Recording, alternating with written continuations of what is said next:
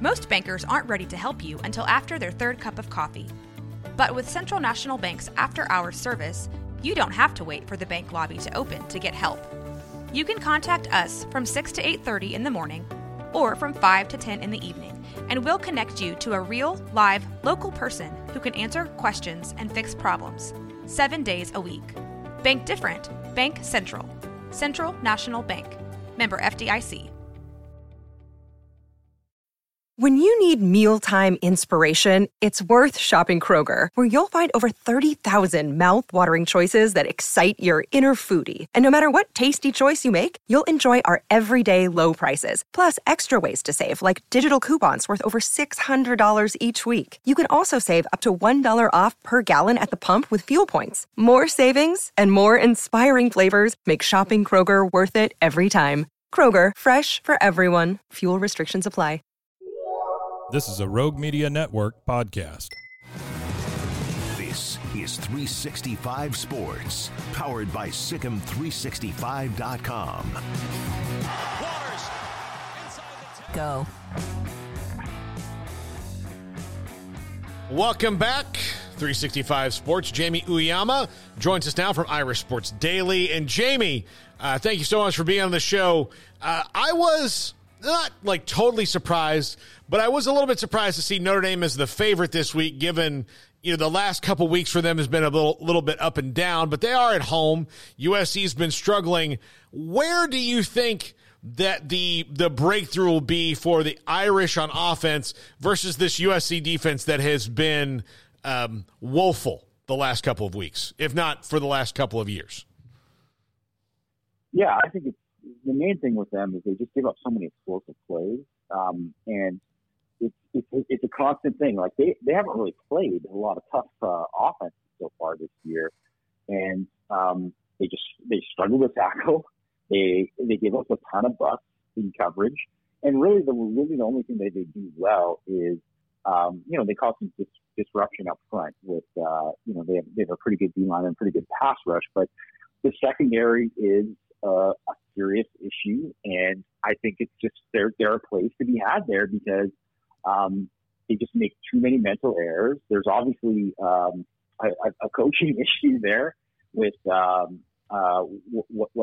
they're doing on defense, because it's been a constant, and it's just something where Notre Dame really kind of just has to kind of be competent, really, and they're going to be able to create plays because they just don't play good fundamental defense within the scheme. And it's certainly not a thing of a lack of athletes with them. They have a ton of great athletes, but they make too many mistakes.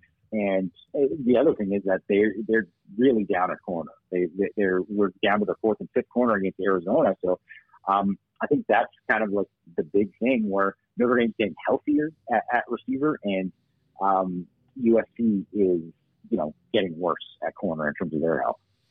So last week against Louisville, what do you chalk that up to?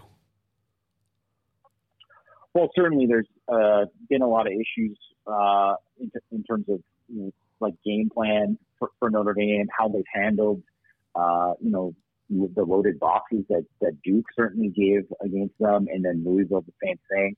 I don't think the execution has just been poor for Notre Dame up front. They should just frankly be better. Like they were better, even just looking back at the Ohio State game. And Notre Dame just hasn't been good on the road. They haven't handled these like tough environments. So I think that's another thing that's going to help them quite a bit. Like they've given up 11 sacks on the road and they've given up 0 at home. And some of that is the competition, but some of that is the fact that, they've just been better and they've played more comfortable. The offensive line is clearly more comfortable, has done a better job of handling stuff at home when they haven't had all the crowd noise and the environment against them. So I think some of the stuff is certainly fixable for them, but there's serious questions right now, and it's a huge game for Jared Parker, Notre Dame's offensive coordinator, because there's a ton of heat on him right now. How much do you think his game plan is restricted because he doesn't trust the younger receivers? I mean, that's definitely a part of it, right? And the thing that probably doesn't get talked about enough against Duke, and first of all, Duke has a really good defense. They're one of top 20 defense in the country certainly, and they had 3 healthy receivers in that game, and it wasn't like their 3 best receivers. They were, they had a true freshman, a guy who was a converted running back in his 6th game, a receiver, and they had another guy who's a sophomore who frankly has been inconsistent at best. Those were their 3 receivers in that game, and so they're missing, their top receiver in Jaden Thomas, who does a lot more than just being, the go-to guy for them.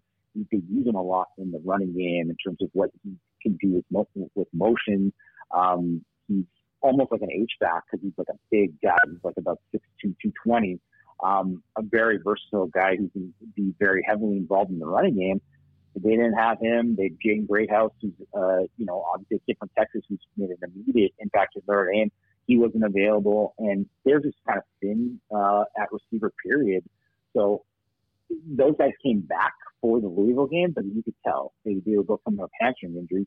Those guys aren't healthy. They're not all the way healthy yet. I think they're going to be a little bit better for this week. But still, they already don't have like a true wide receiver one, a dominant guy. And when you're missing that, and then plus you're injured and you're limited with what you can do personnel wise and what everyone kind of knows, that's going to hurt. How do you expect the game to play out? Do you think that Notre Dame will play more of USC's game and it might get a little more offensive, or do you think that Notre Dame can, with their very strong defense that's been strong for most every game except for the second half of the Louisville game, will be able to maybe keep Caleb Williams in the well?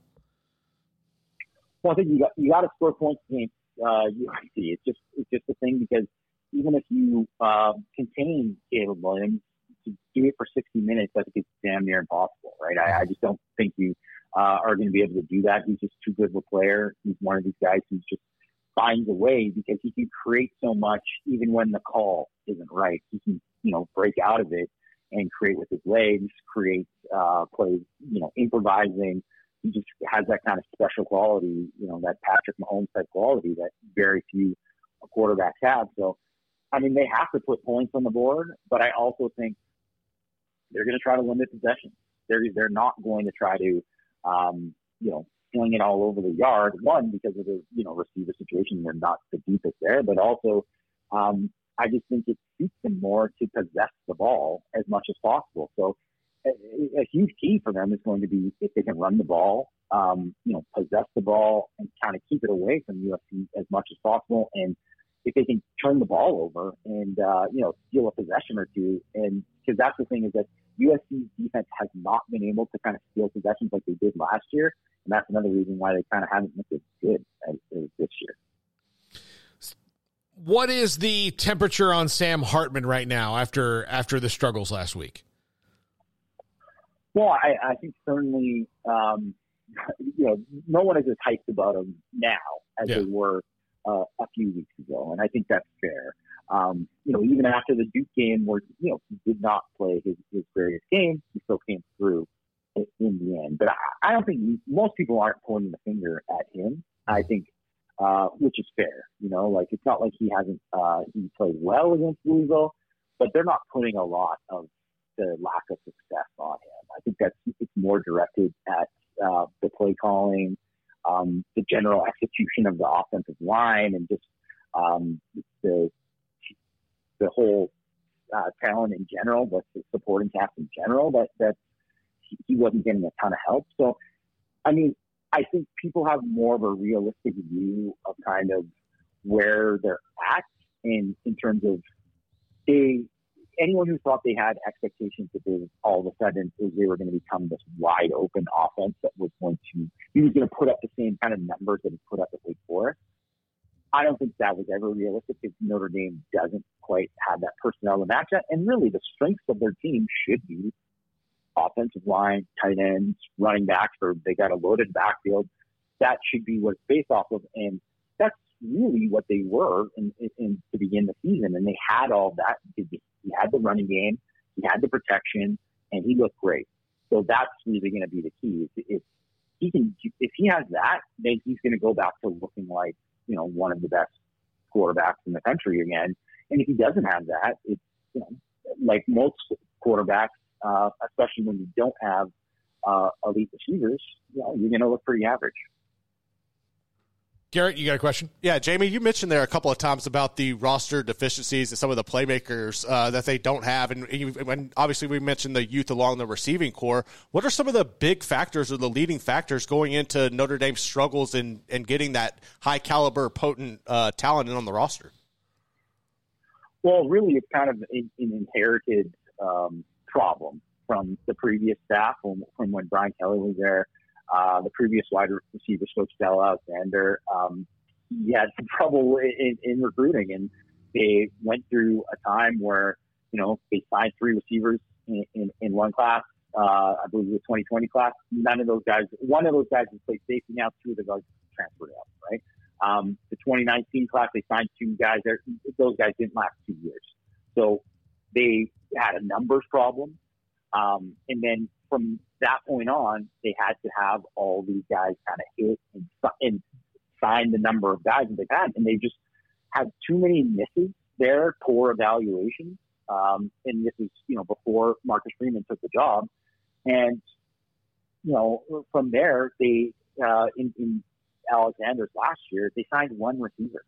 And Notre Dame isn't a program with how they view academics and all that. They're not able to get as many undergraduate transfers to like kind of plug holes. So they have to go the graduate transfer route. And then even in this year, they signed a graduate transfer in Caleb Smith from Virginia Tech.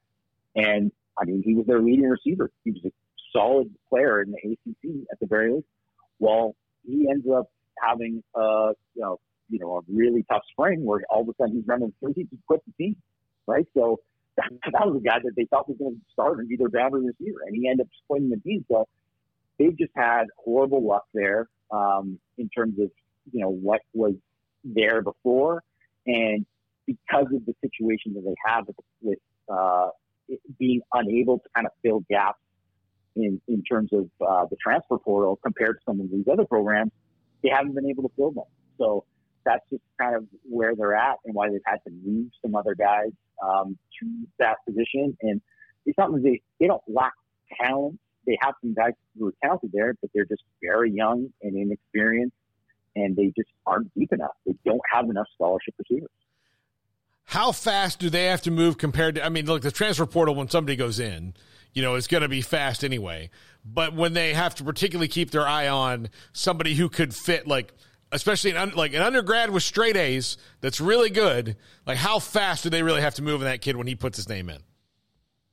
Oh, I mean, I'm sure you guys know too, right? That kind of thing, that's almost like big process because you have to have evaluated all these kids beforehand, right? So I think they kind of have to look at certainly all the guys that go to kind of similar type FBS programs like the Stanford, the Rices, the Vandy, Northwestern, Duke. If you have a guy who's a player there that you think might be in the portal, they have to evaluate that guy because those are guys that might have a chance to actually transfer as an undergraduate to Notre Dame. And then, I mean, really though, but they have to find as much talent as possible. And then you can worry about the kind of grades that they come. But that's the thing. They've had some guys who wanted to come to Notre Dame, but they haven't been able to get in. And it's unfortunately that's part of Notre Dame, and Notre Dame wants to, you know, obviously continue to be who they are and keep the same identity in terms of what they mean to be a program that cares so much about academics and graduation rates and stuff and all that, and it's important to them. And, you know, frankly, I think most alums would say that it should continue to be, but it just puts them in a very, very difficult position where I think they might have to be a little bit more lenient. I can't really see, because heading into this offseason, I don't really see how they can not add at least like 1 or 2 in the portal to go along with, you know, they have 3 receivers committed and they're very good prospects in the, you know, the 2024 class. But I mean, are those guys going to be ready to play right away? I mean, you guys know that freshman receivers, it's very hit or miss whether or not these guys are ready to play right away. Now, they're either outstanding to a level that people can't comprehend, or they're not ready. Like, that's how it is as freshman receivers. Jamie Uyeyama from Irish Sports Daily. Jamie, thank you so much for hopping on the show today. Enjoy the game tomorrow.